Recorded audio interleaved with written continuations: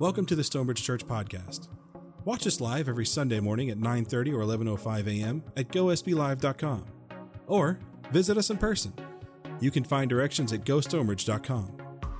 Connect with us on our social media at Facebook.com/GoStonebridge and our Instagram at SBChurch. All right, like I said, we started this because I like this kind of topic. I like to take a look at who we are and as a culture, and to say, how did we get there, so that we can identify, sort of the foundations of that. And if you weren't here last week when we started, last week we actually talked about freedom, because the Christian understanding of freedom that the disciples learned from Jesus and have passed on is not the same idea as the secular understanding of freedom. And a lot of people in our culture have that secular understanding that freedom means I can do just whatever I want to do. That's not how they saw it.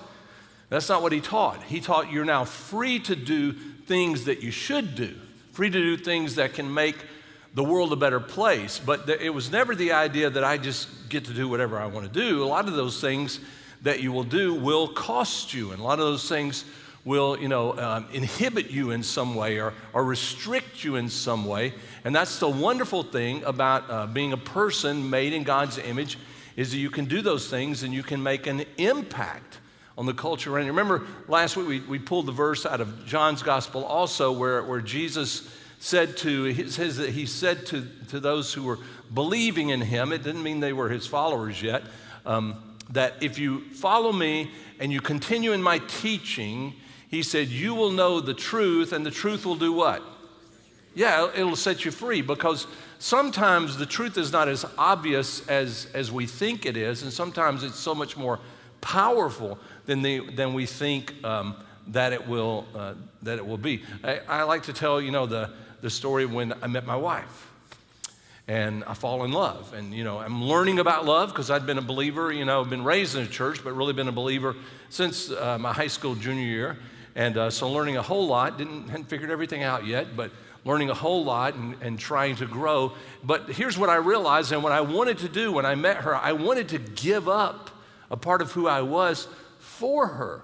And is that a part of love? Is that a part of something that's good about freedom? Yes, I was free to be able to do that. For instance, before I would just go do what I wanted to do. Like if all of a sudden the guys called and said, hey, let's go play basketball, grab my bag, I'm out the door. Now all of a sudden, as I'm going out the door, I notice there's someone standing over by the door, right? When we're married, I'm like, oh, that's right. And is it a sacrifice? Of course it's a sacrifice to give this up, but it's worth it. Because you recognize when you do it, you're actually giving up a part of your, what you might call your freedom, for something that is better than if you just could do and go and do, whatever you want to do. I like to participate in weddings. When I was young, I did a wedding, and there's these phrases that you say in weddings, traditional vows. You say something like, for better or, for richer or in sickness and in, And so I'm doing this wedding, and the people at the wedding knew the couple a lot better than I do. I'd only known them about a year, and especially the bride. And at one point, I have her repeating after me, and I come to the part in sickness and in health, for richer, and she gets to where she's repeating that part, and she chokes. And the whole place just erupted. I mean, really erupted. They're all laughing, almost falling down. She can't say the words, and because they knew her.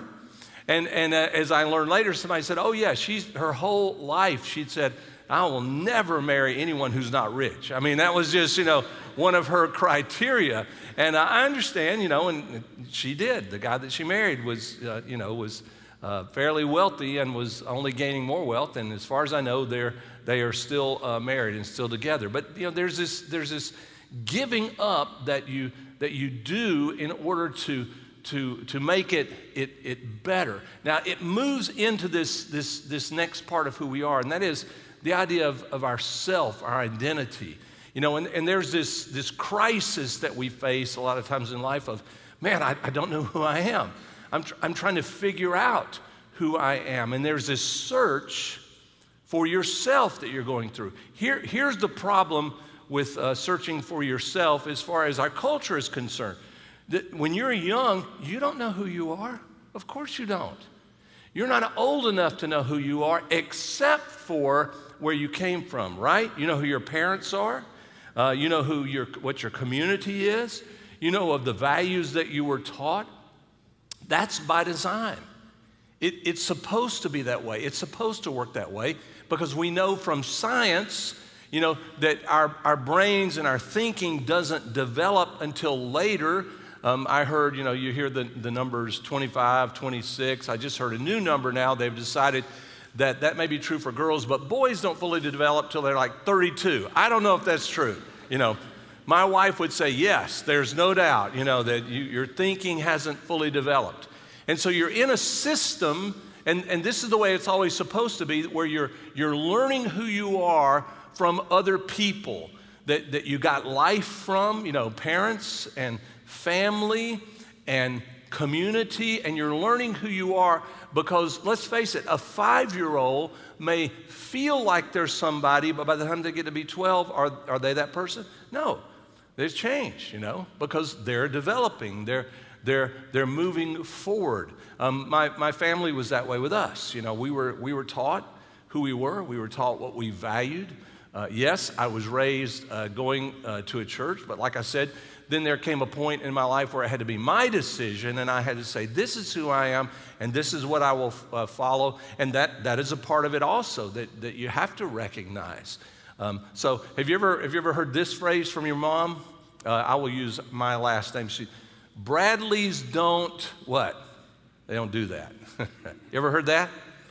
Or Bradleys do this. Yes, of course.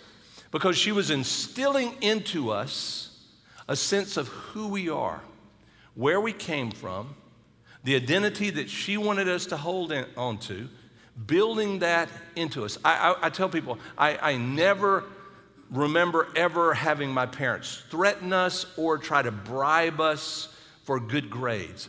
But I do always remember that it was expected that we had a good life, we were taken care of, the opportunity was there, we had a good mind, we were smart enough, we should be able to do the work and perform well enough. And it was just an expectation that was always there, as well as a moral expectation in my family, absolutely. My dad, I've told you before, my dad was a doctor, so grew up in a little small town. And in this town, my dad he carried a wallet, but he carried no money almost. I mean, sometimes he'd have $1 or $2. He carried no credit cards until the latter part of his life because he didn't want to charge things. And so, but he did charge things because everywhere my dad went, people knew him. So any place he went into, he would buy things and he would say, just send the bill to and they'd send it to his office. Well, I could go in and do the same thing, just to let you know. Because my dad would send me, my older brother and my sister sometimes say, go pick this up and just have them charge it to me. And so they'd send it to his office. And so I learned, ooh, this could be a good deal, right? Because there's some great toy stores and some athletic stores. And, I can just go in and order and just send the bill to my dad. I never did that because I knew the penalty. I knew what it would cost me if I did, that was not the expectation. This was not like you can just do whatever you want to do. There was a certain amount of responsibility to it, and I knew that, once the bill arrived a week later, I would have to answer for it. So, but that's how I was raised. Here's what, if you go to anthropologists and those who study history, here's what they say about cultures. Cultures do the same thing. Cultures have expectations. Communities have expectations of who you're supposed to be, what you're supposed to do, how you're supposed to act, what the morality is. And some of that shifts and changes, which makes it difficult. They say this. They say in the past, if you were to break from those expectations, you would be considered a rebel, or you might be considered, someone who intentionally is trying to cause trouble. And they say, they say the strangest thing has happened in our culture. Now, if you go against expectations, there's at least part of the culture will say you're a hero. And they will lift you up in some way as a hero. And they said that is a very strange thing with the development of communities. because it actually goes against the way a community is developed, because the expectations are there for a reason, for a purpose, that we understand I behave like this and I do this for the sake, not just my sake, but for the sake of the community. In fact, one of the things that's kind of unusual about our culture is we have shifted from this idea, because of our idea of freedom and all, to this idea that I want to be free to do whatever I feel. And my feelings become the highest and greatest good. There's a problem with that. Your feelings change. Feelings never stay the same. And if you just acted upon what you felt and said, that's who I am, then you'd be in a dilemma 5 years later or 10 years later or 15 years later, because your feelings would change. Does your identity change? Well, if you're building it on that, yes, your identity constantly changes and you're never sure of who you are. There needs to be, for human beings, there needs to be this sense of who we are.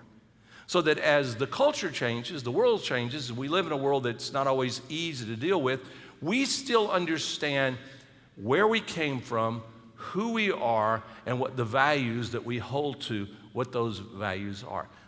That's what Jesus gave to his followers. That's what he built into them, where he taught them about who they were, where they came from, that they were created by God himself. Tony Evans, I was told this last week, so I went and listened to Tony Evans' sermon last week. Someone told me that he preached the same sermon that you did. I said, well, we talk all the time, and we do not. So I went back and listened to it, and he did talk about freedom last week, and he did say this. This was really interesting. He said in the early part of Genesis, here's what you find the word freedom mentioned for the very first time, when God puts Adam and Eve in the garden, and he says to Adam and Eve, he said, from the trees of the garden you may eat. What do you think the word was? You may eat freely. Yeah, eat freely. Were there restrictions in the garden? Absolutely there were restrictions in the garden. Not many, just one tree. Just don't eat of this tree.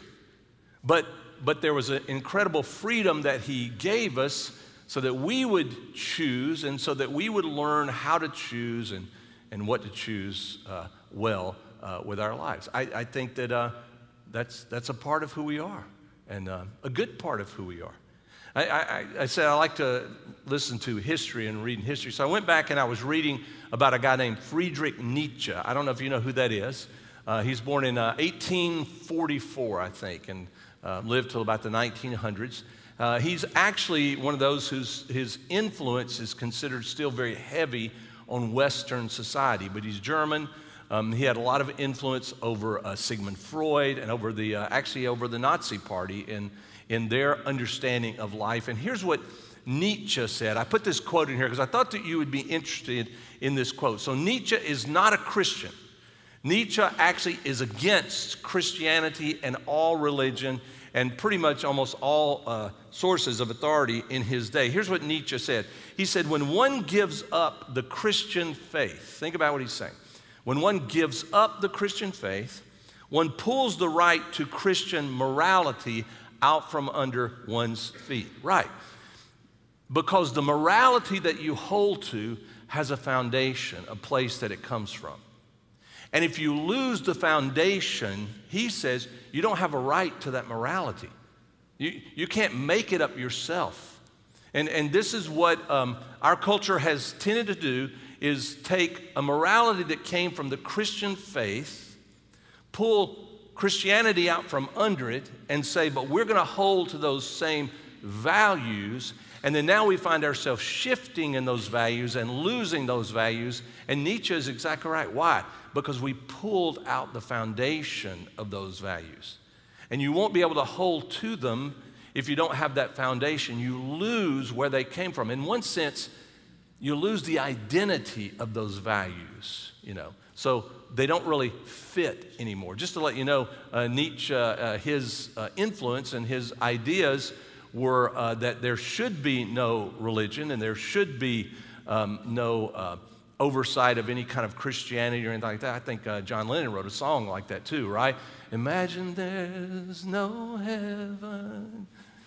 Okay, so yeah, he had influence. He did influence us. But this is what he also writes.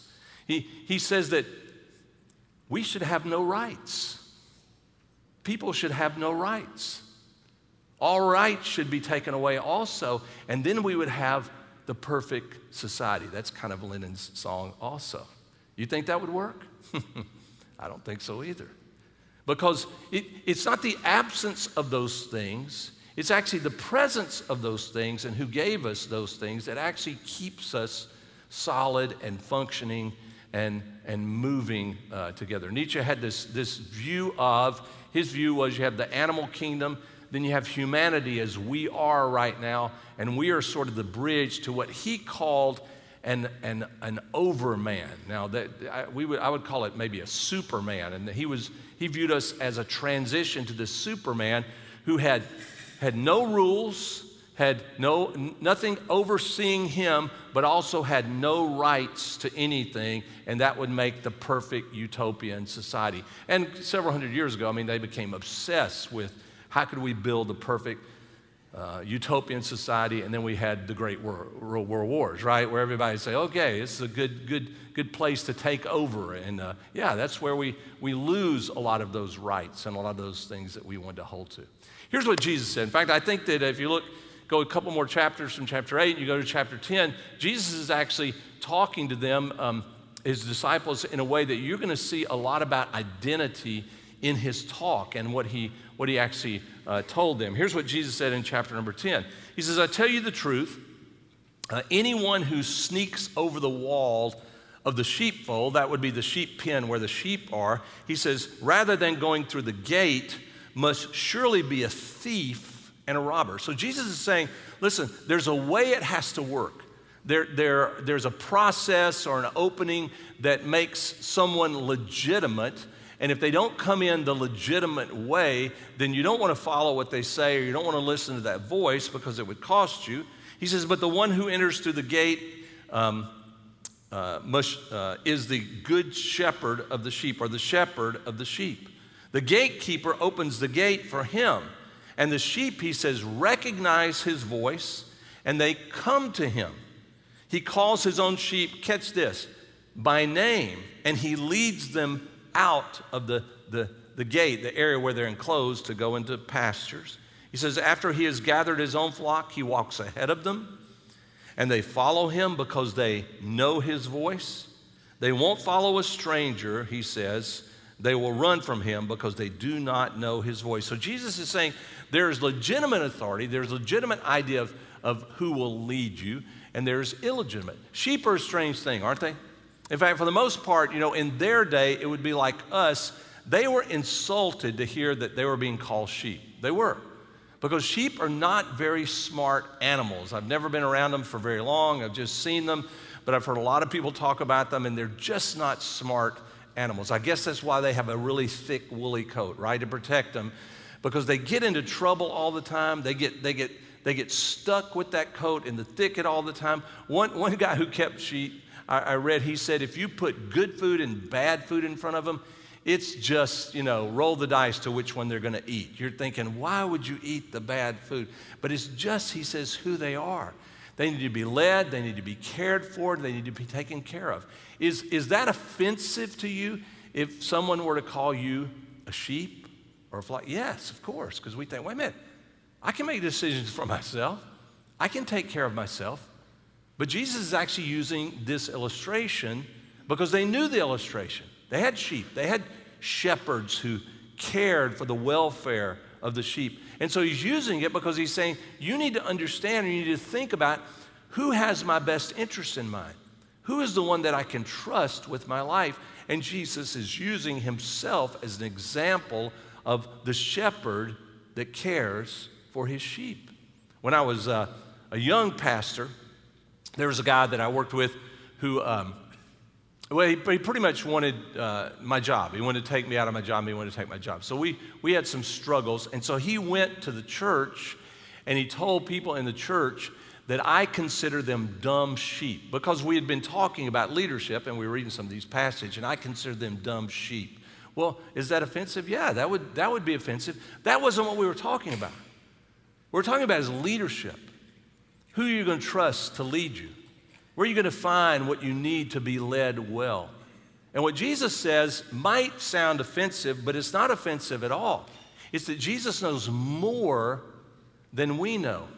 In fact, when Jesus addresses our identity, you know what he does with God? He says, he is God, but here's what you should refer to God as. You should refer to God as what? Father, right? Here, teaching them to pray. Here's how you pray. Our Father who is in heaven. It's a different relationship. Because a father, you get who you are from your mother and your father, your parents. Your DNA comes from them. Your abilities come from them. Your sense of morality, right or wrong, yes, it comes from them. Your training and your teaching comes from them because they have taken on the responsibility of caring for you and for raising you. And that's how he taught us to listen to God and to look to God. It's actually true in the Old Testament also, because David, if you remember the 23rd Psalm, David says about God, he said that he is the great shepherd. I put my hope and my trust in him. And then he adds, and because of that, I shall not want. He means for direction, to know where to go and to do the things that he should do, because that's how God should be viewed. He is the one that you and I can trust to lead us and to guide us. Then he adds this, or this is what it says about the story in the next verse. Those who heard Jesus use this illustration, they did not understand what he meant. Yeah, because it was offensive to them also, so they're struggling with it. So he explained it to them. He said, I tell you the truth, I am the gate for the sheep. So the first identifier for Jesus is, he's actually the opening to go through. If you don't go through Jesus, it's because, it's not someone who cares for the sheep. He says, all who came before me were thieves and robbers, but the true sheep did not listen to them. Yes, I am the gate. Those who come in through me will be saved. They will come and go freely, and they will find good pastures. The thief's purpose is to steal and kill and destroy. My purpose is to give them say this with me, a what? A rich and a satisfying life. Yeah, that's what Jesus intends to do with us, is to lead us to the life that is good for us, that there's a satisfaction to this life. We understand who we are.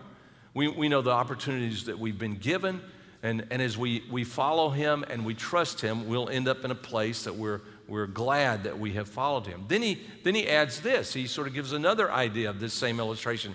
He says in verse 11, I am the good shepherd. So, and he's going to clarify the difference in a good shepherd and a shepherd that is only hired, and only does the job because he gets paid for it. He says a good shepherd, catch this, sacrifices his life for his sheep. Wow. I mean, it's a pretty powerful image for them, because they knew the story of David. And if you know the story of David, when David was a young boy, youngest of his family, David was a shepherd. His job was to go out and to keep the sheep. And in the midst of danger, when danger came, David actually talks about he didn't run from the danger. He actually stood and he defended the sheep from the danger. Why? Because the sheep belonged to him. They actually belonged to his father. He cared for them. It was personal for him. So when the wolf came or the bear came, whatever, David would stand against the enemy of the sheep. This is who Jesus is for us also. In verse number 12, he says, a hired hand will run when he sees a wolf coming. He will abandon the sheep because they don't belong to him, and he isn't their shepherd. And so the wolf attacks them and scatters the flock. The hired hand runs away because he's working only for the money, and he doesn't really care about the sheep. But Jesus says in verse 14, but I am the good shepherd. I know my own sheep. They know me, just as my Father knows me, and I know the Father. So I sacrifice my life for the sheep. I have other sheep too that are not in this sheepfold, this sheep pen. He says, I must bring them also. They will listen to my voice, and there will be one flock with one shepherd. This is Jesus referring to the Gentiles who would later also be brought in from a different sheepfold, but they would become a part of the flock, one shepherd, one group of sheep also as they are brought in. Then he says in verse 17, the Father loves me because I sacrifice my life so I may take it back again. Catch this. No one can take my life from me. I sacrifice it what? Voluntarily. That means Jesus does this freely. He gives up himself. He sacrifices himself freely. That's what freedom is. Why? Because it's a good thing to do. It's worth it. He loves the sheep, so he's going to give his life for the sheep because that's how much he cares for the sheep. When my dad, at one point, he needed a tax write-off. So you know how that game is played. And so the accountants tell him, you need to buy some land. You need to put, at first we thought he was going to put horses on it. Everybody happy about that? Oh, man. I rode horses. I loved riding. We're going to have our own horses. A pretty big piece of land. Had a pond on it. Boy, this is going to be great. Until my dad found out horses are a lot of work. And he was like, no, because y'all aren't going to do it. As a kid, you won't keep up with all the work. I'll have to do the work. And so he was like, we're not doing that. We're going to get cows instead. That's what the accountant told him. Cows are a lot easier. Get cows. So my dad came to us and says, y'all can ride cows. Well, I've seen that in a rodeo. You don't want to ride a cow. It's a very dangerous thing to do. They don't really like being ridden. And then what I found out was this is before Angus beef became a big thing. My dad bought Black Angus because they went to some people who dealt with cattle, and they said, if you're going to do cows, you don't want to do a lot of work, you want to go with Black Angus. They're not as big, not as much beef, but they're the easiest cows to take care of them. They're really low in diseases and struggles. They calve without any assistance, and he says, you don't want to get into that if you can help it. And so we bought Black Angus cattle, and now my dad probably wishes he was still here and still had them because they're very expensive now and they're considered a better beef. But one of the problems with buying cattle and the kids, us taking care of the cattle, guess what we did? We named every cow, right?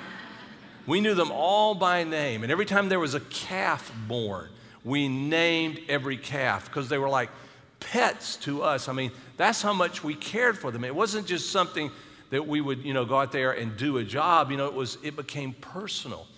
Yeah, that's the way it is with God. God knows every person. He names every person. They belong to him. He cares for them. So when there's danger or there's a threat to them, guess who will stand up and offer their life in sacrificing for his kids? Yeah, the Father will.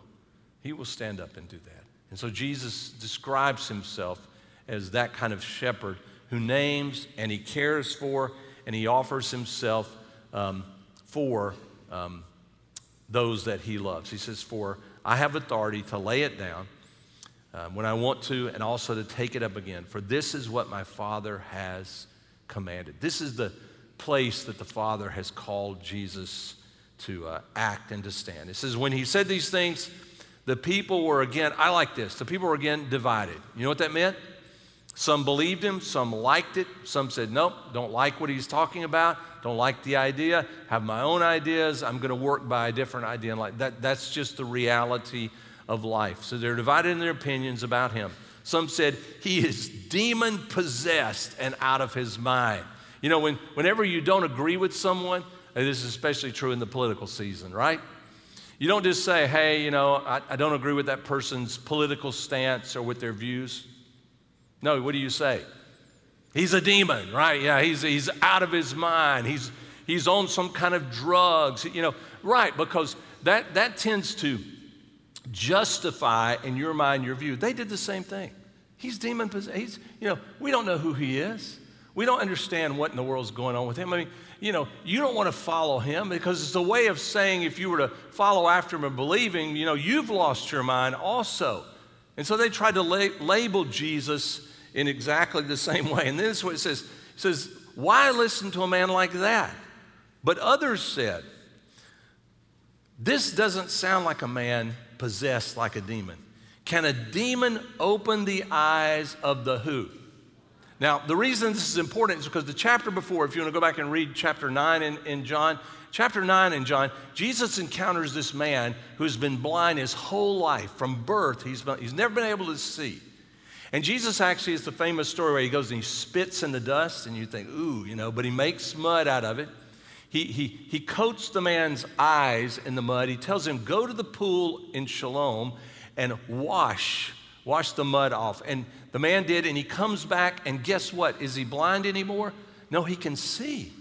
And of course, it creates a great stir among the people, because here's a man who can give sight to the blind. Never been able to see, he gives the man sight. It also creates a great stir with the Pharisees, the religious leaders, those who view they are in control of the society, because he's changing everything. He's changing how they see things. He's changing who they listen to. And so what do? Well, he's demon possessed. He's a bad man. In fact, they bring the man to themselves, the religious leaders, and some say, he just looks like the man. That's not the same guy. The guy that was blind is a different guy, but they bring him, and the guy actually says, no, that was me, yeah.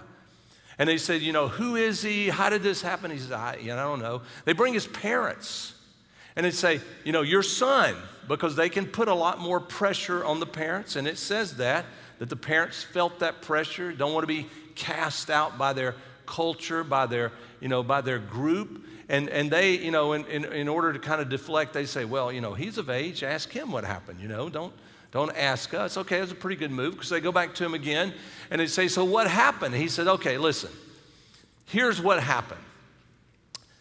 I was blind, now what? Yeah, okay, pretty simple, right? I couldn't see, I was blind, now I see. And they're like, but how could that happen? And I like it, because he actually says, so are you guys kind of trying to examine it and figure it out because you want to be his followers too? Well, they blow up over that, Be his followers, what are you talking about, And they want to cast him out also, because he goes against what they believed, how they wanted life to be. Maybe you could say how they felt life should be. It's a different authority, but the good thing about this authority is this is someone who proves by his life that he can do what he says, that the claims that he makes, he backs those claims up. The promises that he can give, he can back up those promises. It's a whole different understanding of life. And if you're going to build your identity on someone and on something, wouldn't you want to build it on the one who could do these things rather than the one who would fight against these things? Yes, of course. And they saw this shift going on. And the people drawn, not because Jesus gave them what they wanted or he was throwing gifts at them. It was just because of his ability to do things that they couldn't do. And it reflected who Jesus was, where he came from, the authority of the Father that he told them, it's your Father, I came to do these things for that reason. This week I decided, just for some reason, to read the little short called The Ugly Duckling. You remember The Ugly Duckling, the short? Most of us, I don't know that I ever read it before, but you've heard the story, or at least, a short version of it, but it was written by Hans Christian Andersen. In fact, he published it the same year that Friedrich Nietzsche was born. No, nothing there. It was just a kind of a strange thing that's when he published it. And if you know the story, it starts out kind of strange. It just starts out in the nest. There's a hen, there's a duck, and she has her eggs. And for some reason, there's another egg, and it's different. It's just kind of a strange egg. One of the other hens comes in the story and says, that's a turkey egg. I've seen this before. I don't know what that means. Maybe turkeys lay eggs in ducks' nests. I don't know. But she says, you don't want to have anything to do with it. Just abandon it. Hadn't hatched yet. The others have hatched. I'm just telling you, it's a turkey egg. And when it hatches, the little chick won't swim. It won't do, it's just a disaster. It won't do anything you want them to do. So she decides to hatch the egg anyway. And sure enough, the chick that comes out looks different. It's bigger, it's uglier, but it ends up that it swims really well. It jumps in with the other ducklings and swims well and goes to the bottom and hunts and does all the things it's supposed to. But eventually they batter the little chick, the other ducks peck at it, and they drive the chick off. At one point in this short story, the chick finds this house with a door that's dilapidated, and the bottom there's a little opening, and goes into a house and kind of finds a new home, a new family of an old woman, a cat. It sounds dangerous to me, but a cat that could purr and could arch its back, and another hen that was there that would lay eggs. And thought, okay, well, at least, here I've kind of found a home, except the pressure was on. Can you arch your back and purr from the cat? No. Can you lay eggs? No, it was a male and could not lay eggs, so eventually gets kicked out again. Goes into the winter, almost freezes to death, according to the story, and eventually ends up at a place where this ugly duckling sees these beautiful swans, just these gorgeous, huge, graceful, just, sort of the ultimate of birds in the water, and sees them, yearns, why couldn't I have been something like that? And at some point, the little ugly duckling decides life's not worth living. And so I will go and I will approach the swans, as beautiful and as powerful as they are, and they will kill me. That's the story, actually, that I will go do this. And so as the ugly duckling goes into the water and swims out to the swans and lowers its head before them to be killed, he sees his reflection in the water. And of course, the ugly duckling is not a duckling. He's a what? He's a swan, yeah. And he's taken back by it. And so this place where these swans are is often visited by a family and some kids. And this is how the story ends, the short story ends. It says, into the garden presently came some little children, and they threw bread and cake into the water. See, cried the youngest, there's a new one. And the rest were delighted and ran to their father and mother, dancing and clapping their hands and shouting joyously, there's another swan come. A new one has arrived. Then they threw more bread and cake into the water and said, the new one is the most beautiful of all. He is so young and pretty. I don't know about the pretty part for young boys, but anyway, so young and pretty. And the old swans, listen to this, they bowed their heads before him. Then I love this last paragraph of his story. He says, then he felt quite ashamed, and he hid his head under his wing, for he did not know what to do. He was so happy, and yet not at all proud.